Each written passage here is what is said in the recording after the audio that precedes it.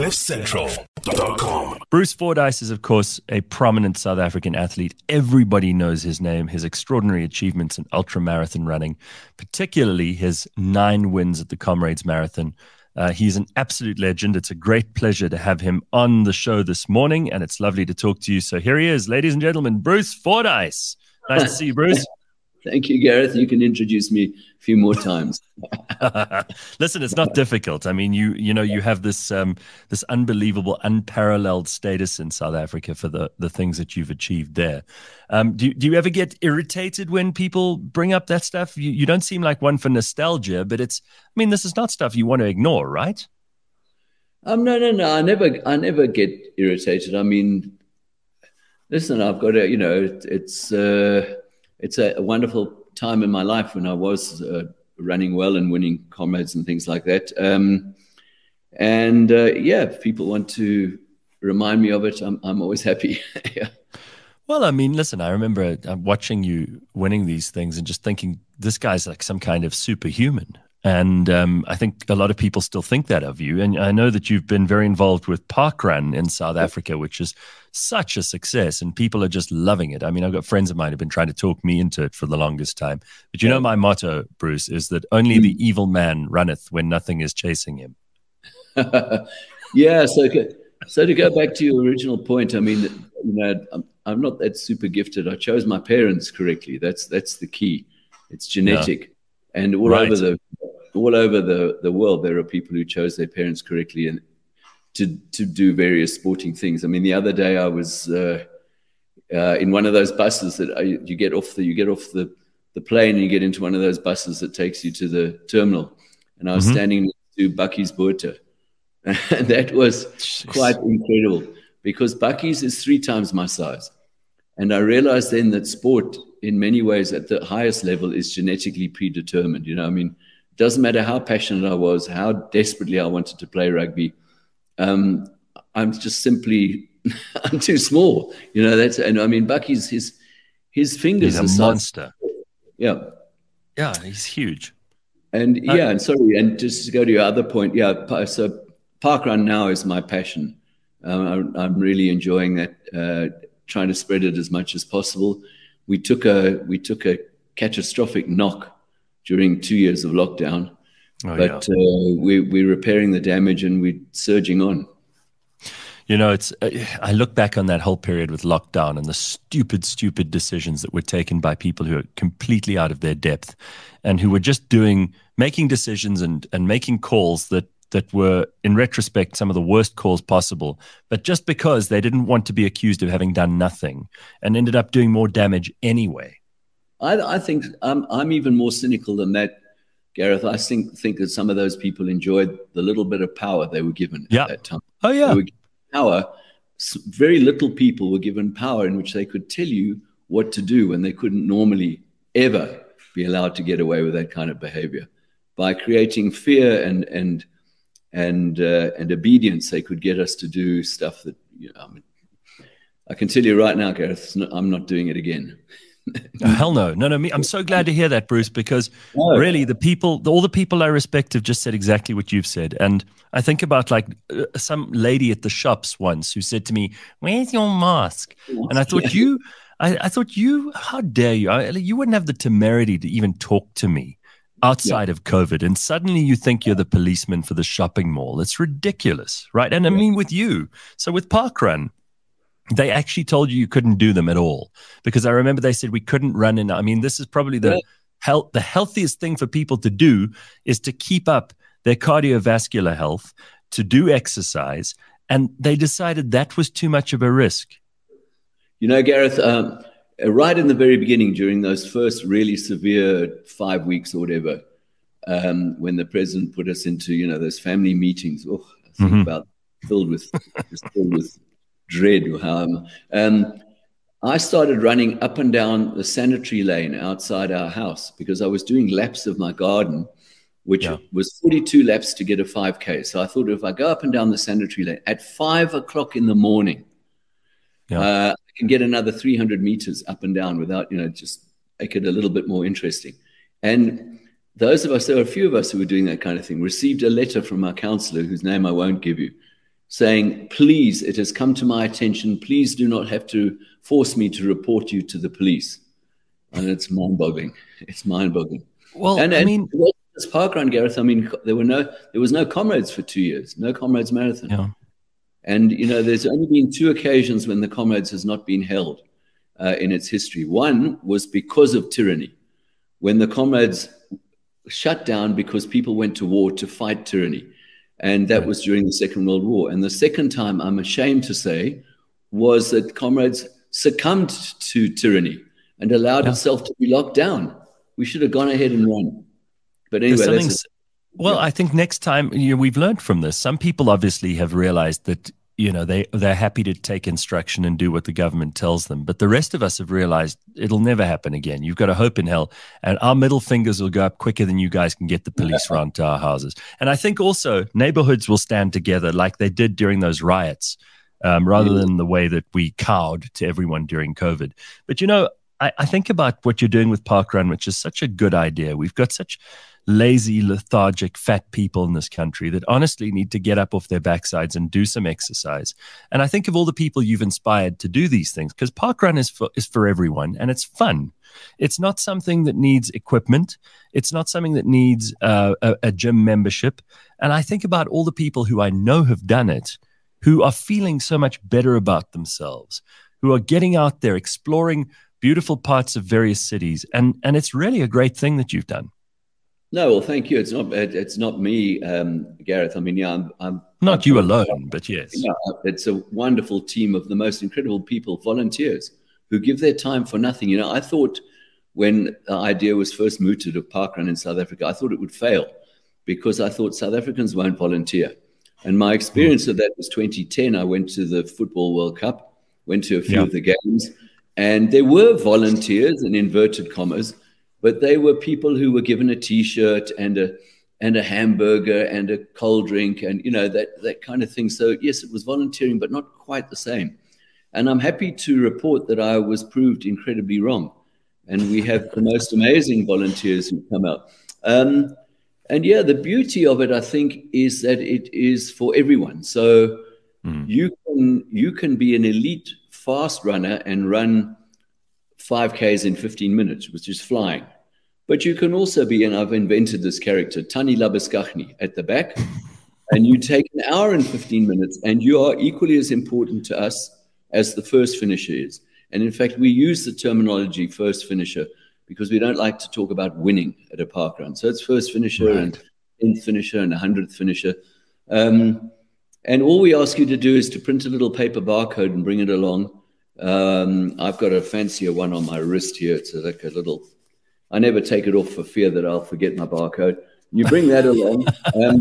You bring that along and it gets scanned as you cross the finish line and you get your result.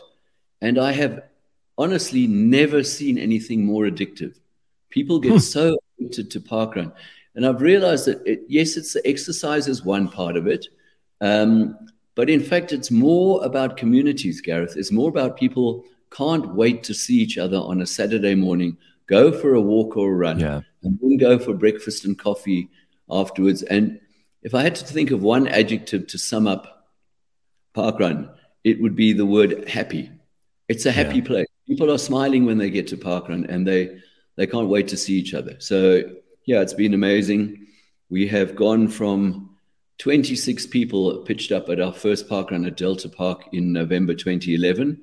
And now we are 1.4 million registered members and growing every week by about 1,500 to 2,000 more people.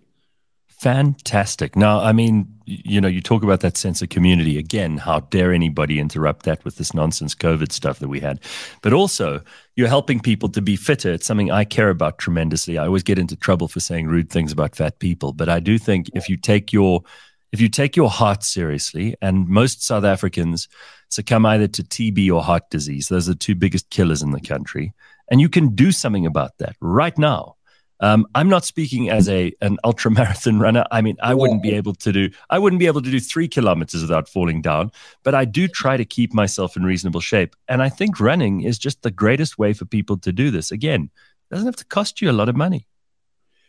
Well, Gareth, in my other life, I was actually an archaeologist, and I taught archaeology at Wits University. I specialized in Bushman San rock art, but I can tell you that the human being is actually the greatest running creature on the planet. And people will say, "What are you talking about? A cheetah is much faster, and a lion is much stronger, or whatever." But we have this unique ability, almost unique, to be able to run almost non-stop without stopping. And we could sweat, which cools us down. And we also could work a bit like a pack, a bit like a pack animal in order to hunt down animals. In the early stages of our time on this planet, we ran animals to exhaustion and ate them, killed them and ate them. And we still have that within us. We have the most incredible springs and joints and things, ligaments and tendons that help us to run beautifully. We've just forgotten how to do it. And so I love parkrun from that point of view. But again, I want to illustrate a point really, really emphatically, and that is that you are welcome to come to a parkrun and walk the whole way. In November, Gareth, I slipped on some jacaranda flowers. They form this brown sludge at the corner of the roads, and it was raining, and I slipped on some jacaranda flowers, and I broke my leg. And a couple of weeks later, when my broken bone had healed a little bit, I was quite happy to come along to a parkrun and toddle along at the back with a person who we call the tail walker, by the way. So we have a tail walker at the back whose job it is to monitor that there's nobody's fallen and twisted their ankle or something like that. But most importantly of all, to ensure that you can never come last, because the tail walker. Wow. So I walked with the tail walker for a couple of weeks with a broken leg until I could start hobbling and then running again. That's fantastic. Just on the science of running, because you really are one of the few people in the world who I take seriously about these kinds of things. I hear often from people that, oh no, running is terrible for your knees and it's terrible for your ankles and it's bad for you. Is that a fact for all people, or is that something because people have a bad technique for running? They wear the wrong shoes. They don't bounce on the right point of their foot. I mean, like, how does that make sense? Because must I disregard those people completely, Bruce? Look, I think excessive running. So I would be lying if I didn't tell you that I've got a really dodgy right knee. But I've run more than 200,000 kilometers since I started. Yeah. My first run was 5 minutes around the Wits rugby fields, 10 minutes around the Wits rugby fields, 10 minutes around the Wits rugby fields in June 1976. And after that, and I've kept going since then. So yes, there's been a price to pay. I've got a bad right knee. I'm still carrying on. I'm not going to stop. And I think what it is to be sensible, to be sensible with your running. Don't do what I did, which is like 30 comrades marathons, 32 two oceans, and all of them flat out. And I don't know, 300 ordinary marathons and whatever. But enjoy it. But I know for sure that if I had to stop, even now that I'm slow and I hobble quite a bit, I would go demented. And it's just about making sure you've got good supportive running shoes. Go and see one of the experts to help you get kitted out, and then just enjoy it. And don't do what I did, which is far too much. Well, I mean, you say that, but I think for a lot of people, you are the inspiration. And by the way, for those who don't know, I mean, you did London to Brighton as well. You did Sydney to Melbourne. I mean, you've done these all over the world. Yeah, I haven't done a Sydney to Melbourne yet, but yes, London to Brighton. No, London to Brighton, and a host of races around the world. And I've loved it. If I look back on it, strangely enough, the winning has been the least important thing. The greatest thing has been the gift it's given to me, to my life, expanding, traveling, seeing the world, and most importantly, making great friends. Because I think quite often in sport, and particularly in running, it's a great leveler, because you can be the hero one day and be winning, but 2 weeks later you get hammered. So it's more about the friendships and the camaraderie and the great adventures that running can give one. I mean, I do also remember that people were really interested in your preparation for these marathons and what kind of stuff you would eat, what sort of you paid attention to this incline or that decline, or where you had to put in most of the energy and where you could ease off a little bit. I mean, are you still being asked these questions by people, and do you do things like help other marathon runners to get their eating right and all the rest of it? Yeah, I mean, I'm still heavily in demand to give Comrades talks in particular. Okay, things quieten down now because Comrades was June the 11th. So I have a kind of a fairly quiet 6 months now. But come January, we kick off again with another one. I'm the guest speaker for so many running clubs and I don't know, interviews and things. And if I can be nakedly and unashamedly commercial, just give me a second. Go ahead. Absolutely. This is what we got you on for. Don't be afraid to plug things. Go ahead. Yeah, this is the best book ever written. Yes. Correct. And how to run your first Comrades based on a really good role model, myself. And so it's what I did. It's what I did to run my first Comrades. And my first Comrades, Gareth, was not a win. I was a student at university. Running was like fourth on the list of priorities. You know, I think partying, having a lot of fun, doing enough work just to pass my degree so I could have another year. That sounds like me. Yeah. And running was like low down, but I finished my first Comrades. And so this rather pretentious title, Winged Messenger, sounds like a really pretentious title for a book. No, I love it. But it's called Winged Messenger because the logo, the little badge on the Comrades badge, which funny enough I've got here, this logo, that's Hermes, the winged messenger of the gods. And so I say to people that Hermes was a unique god in that he was the god of the roads appropriately, but he was also the god who had the unique power of being able to travel from the past to the present and back, and to go into Hades and take messages to your loved ones in the other world. And so I always say to Comrades, when they're running their first Comrades, I always say to the person you will be after you finish Comrades is not the same person you were before. You will have changed forever. And so that's why I called it Winged Messenger. It just thought that would be a better title than How to Run Your First Comrades. But anyway, it's done quite well. So as you said, I'm still in demand, and I suppose it's because I've got a good record at Comrades. Bruce, you don't have to say that. I'll say it for you. There just isn't anyone else who comes to mind when I think of the Comrades, despite years and years and years of really good winners, tremendously talented athletes, people who are associated with the Comrades in ways and means that I won't even understand as a casual observer. But when I think of the Comrades, I think of Bruce Fordyce. It's that simple. And Hermes was also the god, by the way, of mischief, which is fun. Yes, because, which is definitely me. Yeah, there we go. Well, you're very kind, but actually, funny enough, there's a runner, Elena Nogalieva, a Russian runner who's won 8 Comrades, so only one fewer than me. But where I have great advantages in terms of being asked to be a speaker is that she lives in Russia and her English is not very good. So I get the word. Yeah, exactly. No, for sure. I mean, it is funny to me that the Comrades this year was a little bit different. I think a South African woman won it, but there's so many of these women from Russia who end up winning it. And of course, Russia and the Ukraine are having a pretty shitty time at the moment. Yeah. So I wonder if that isn't to our advantage for our local runners. Perversely, the war has helped South Africans. Possibly, but there's Morozova, just for a second, her first names escaped me. She won 2022. There's a Russian who won in 2022. She was 5th this year. So the Russians are there. I just think that our women particularly have upped their game, and our men as well. If I look at Gerda Steyn, I mean, it is what she did this year. It's just mind-boggling.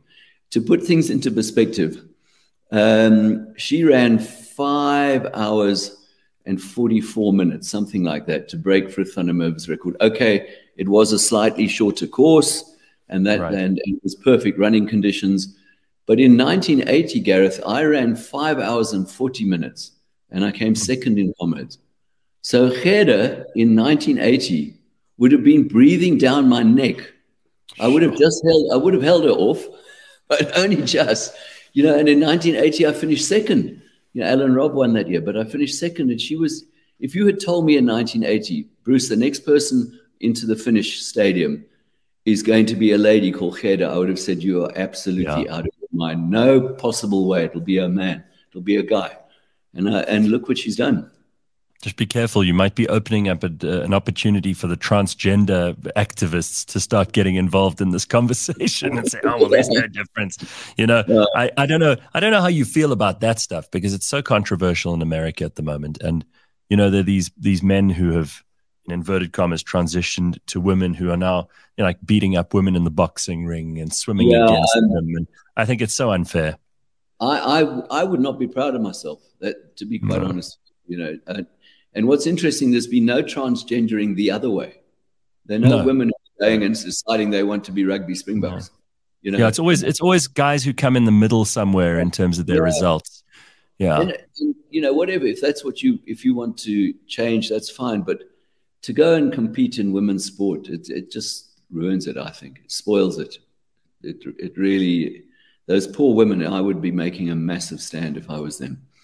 Against it. Yeah, and I think it's it's also incumbent on us guys to stand up for them too a little bit because it's men going and ruining this stuff, and we just shouldn't tolerate it. I mean, it's setting back really, really talented female athletes, and I just thought it would be an interesting thing to throw in.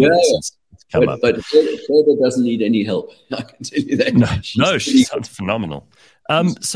So how much time do you get outside of the busy schedule that you have of doing these talks and running the park run stuff? And I know you have other business interests too, but how much time do you get to actually just chill and kind of relax and do your thing? Because, you've earned the opportunity. You retired from running competitively some time ago. But I'm sure that for you, there's also a busy social schedule. You have lots of friends you mentioned earlier. Gareth, I'm not wealthy in the monetary sense of the word, but I'm rich beyond my dreams actually because I have such a great life, and getting involved with something like parkrun. That is actually my main job. I'm paid a management fee to make sure parkrun happens, and so for most days that's what I do. But I'm free to do exactly things like this, like chat to you. Why? Because I'm promoting parkrun when I'm talking to you, and to go and give the odd comrades talk or whatever. I write if I write for 6 months from January to June, a comrades column, advice column, because those are the critical months of the race. I do a lot of motivational speaking. I do some archaeological work still. I've actually got a talk. You do? Yeah, I've got a talk at the Origin Center in the Maripeng in October. The cradle, yeah. By the way, do you have any interaction with Prof. Lee Berger? Yes, I to talk of his the other day, where he really blew our minds away with the possible origins and age of rock art. That it could be much, much older. He's picked up some illustrations, some very interesting thing in a shelter in a cave that goes back a lot further than we thought. So yeah, I do that, and then what else do I do? I still run my. If you want me to be at my happiest, take me into the bush, take me into the Kruger Park. Wow! Then I'm absolutely at my. So my children said to me once, "Dad, when you die, we're going to scatter your ashes on Polly Shorts, which is this horrendous hill at the end, towards the end of the uprun. It's a monster. It's 2 kilometers long, and you only reach it after you've run 80 kilometers." So I said to them, "Why would I want my ashes scattered on the place where I hurt the most on this planet, where I was under the most amount of pressure, where I was in real pain, trying desperately to hang on and win a comrades?" I said, "Just take my ashes to some beautiful waterhole somewhere in the Kruger where there's a hippo and a grey heron and some impala coming down to drink, and dump me there. That's probably better." Well, just to go back to the rock art for a minute, I think it was Picasso who went to the Lascaux caves in France where there are those famous paintings, and he said quite prophetically, I mean, this is Picasso, the greatest artist perhaps of the 20th century, he said, we have learned nothing. We have moved not an inch forward from these paintings. That's how good he thought they were, and how he saw the span of human artistic ability as being completely truncated. Would you agree with that? Well, they are magnificent. I mean, they are, and also the caves Altamira. There's a few in Spain and in France.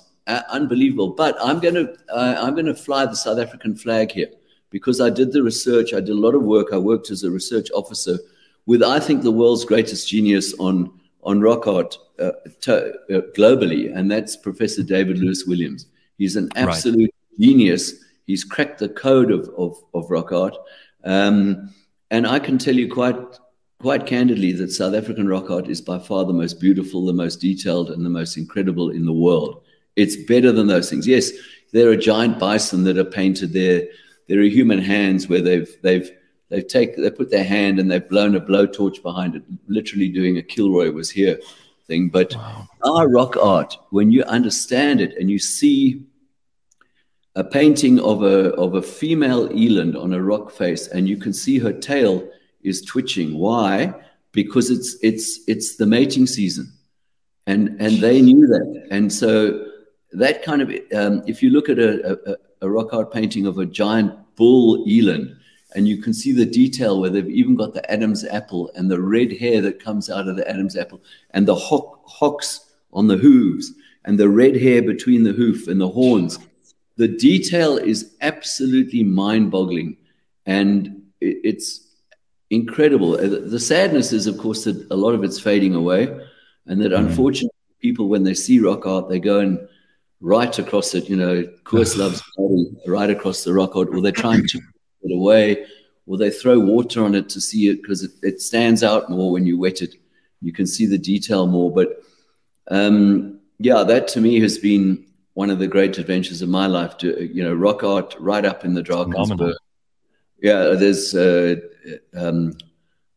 a rock called Fulton's Rock, which is a giant boulder that fell off the face of the Drakensberg and rolled down. It's near now I'm getting old age. It's near Giant's Castle, but you've got to walk a long way. That you've got to be an archaeologist or a ranger to know where it is.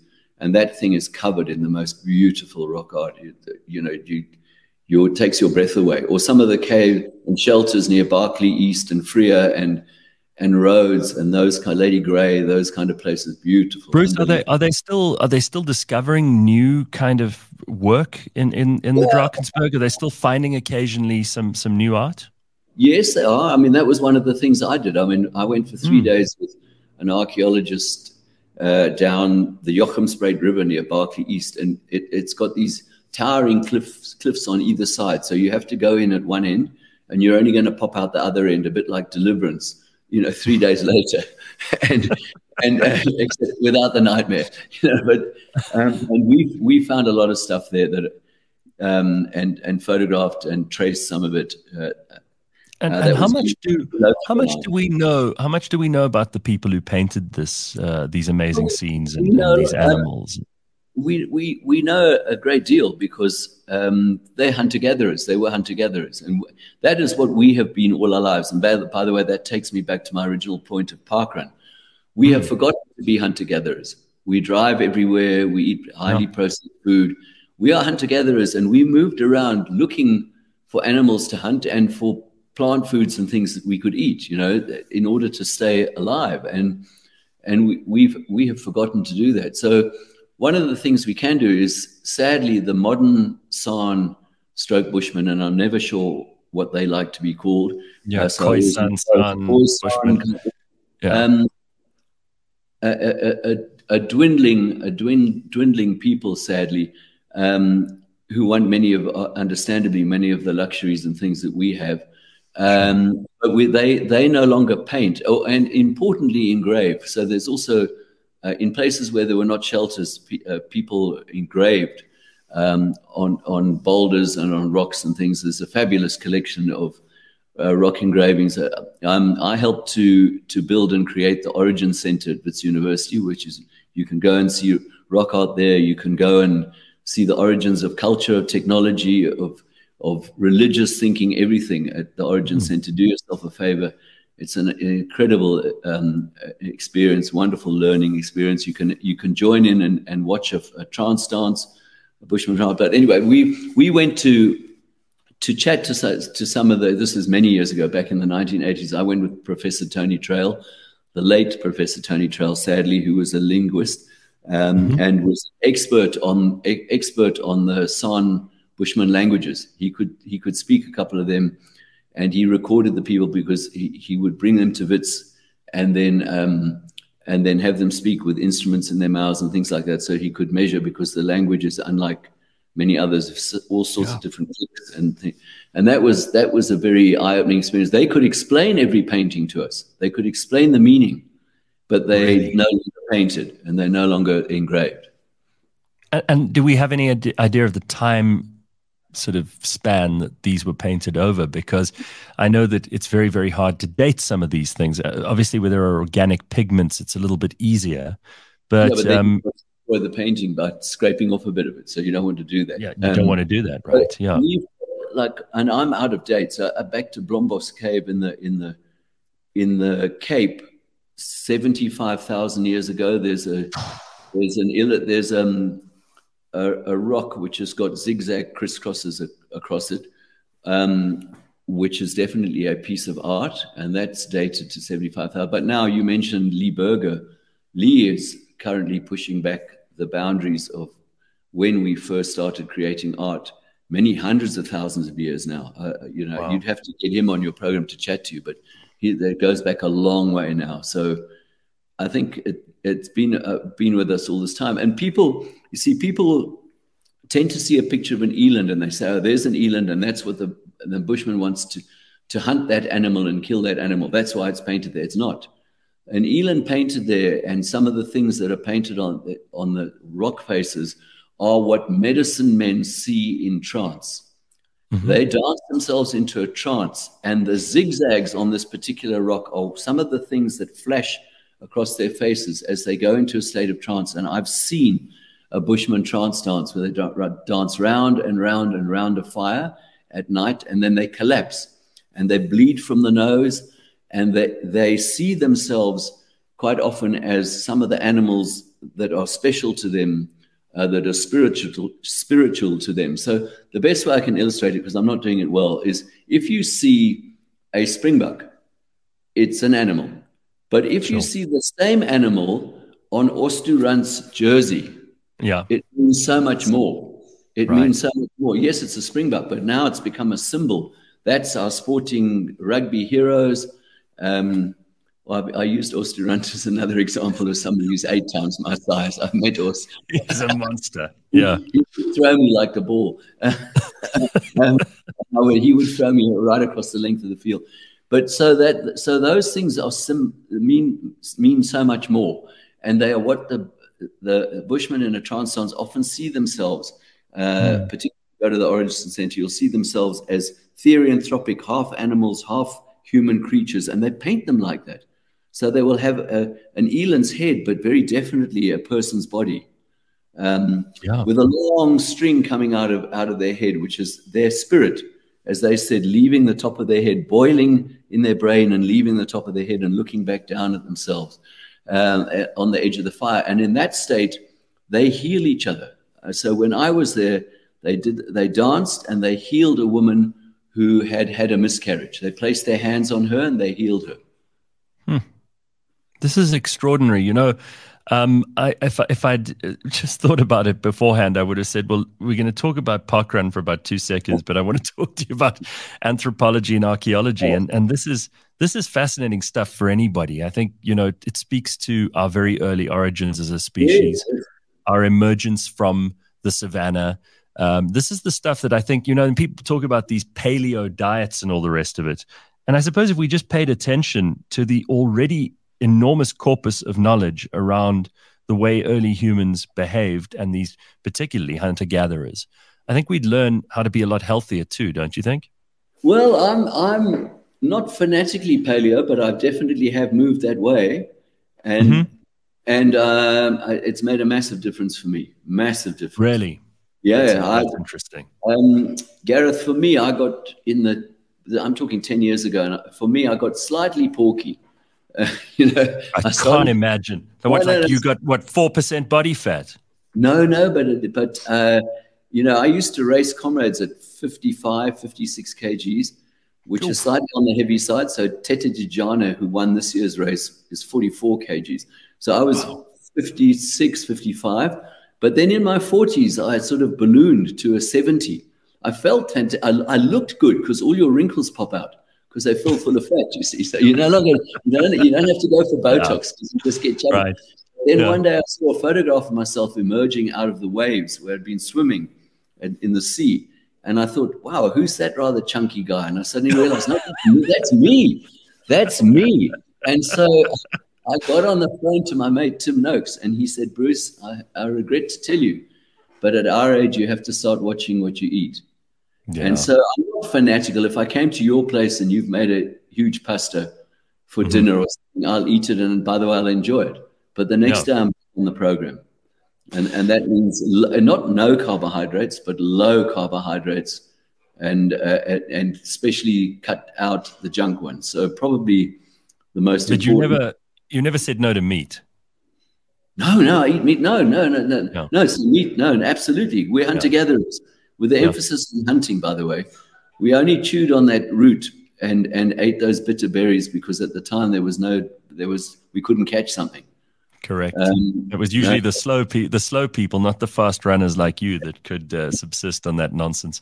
But I mean, you're talking about something I think nobody gets a free pass, right? I mean, if Bruce Fordyce got a little bit heavy during his 40s, then that's just a word of warning to anyone, because people often think if you're a runner, you will always be in great shape, and you've never stopped running. Yeah, and Gareth, here's the saying, which is really, really true. No amount of exercise can outdo a bad diet. There we go. So you have to couple the two things together. And you don't have to be absolutely fanatical, but just, follow some basic, sensible rules, and then you'll be all right. I mean, I'm a hypocrite because I really enjoy my wine and my whiskey. So there you go. There's pure sugar. Nothing wrong with that. Yeah. But listen, you have to have some kind of pressure release. I mean, everybody, if you don't have something that you can do in your off time, I mean, how boring would life be? Yeah, there'd be nothing but darkness and confusion on the planet for me if there was winter without a bit of red wine. Oh, my God, yeah. I'm with you on both fronts. So listen, one other quick thing, because you've met so many interesting people in your life, and you said you've traveled to various corners of the world. Are there any people that you are really still hankering to meet? Is there anybody in the world that you think, wow, if someone could organize for me to meet this person, I'd fly there in a heartbeat? Bruce Springsteen. Really? I love his music, and I have a photograph in the Belleville Velodrome. He was playing, and I just saw a consummate professional who is a billionaire, who just wants to give everything he's got to his audience. He doesn't need the money. He's so rich. Yeah. And he turned to Miami Steve Van Zandt, his guitarist, said, Steve, this is one of the smallest venues we played in a long time. We're going to have a great time. And I was in the golden circle, and he was shaking hands with everyone. I've got a photograph reaching up, shaking hands. Bruce meeting Bruce, but he didn't know. I mean, I was just a fan. I think he would be. I'm trying to I love his music. And, straight after I've spoken to Eliud Kipchoge, I'd like to meet Eliud because of his brilliant, a sub 2-hour marathon. I've run a 2:17, which a runner will tell you is quick, but he would have finished 17 minutes ahead of me.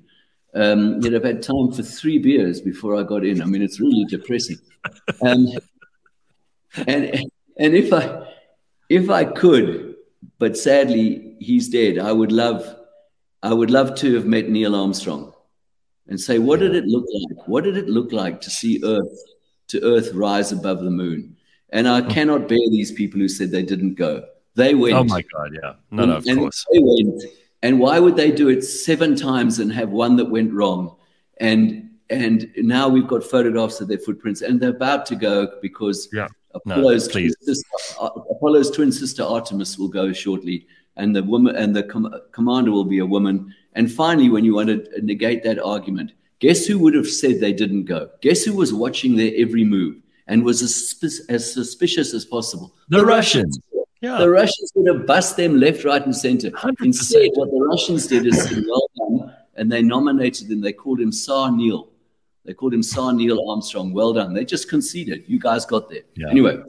You're quite right.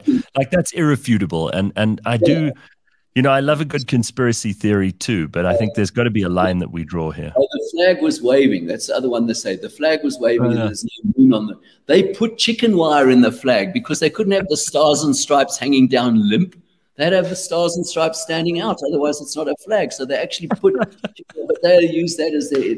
Oh, creepers. And then what happened to the film crew who filmed them when they took off from the moon and went back?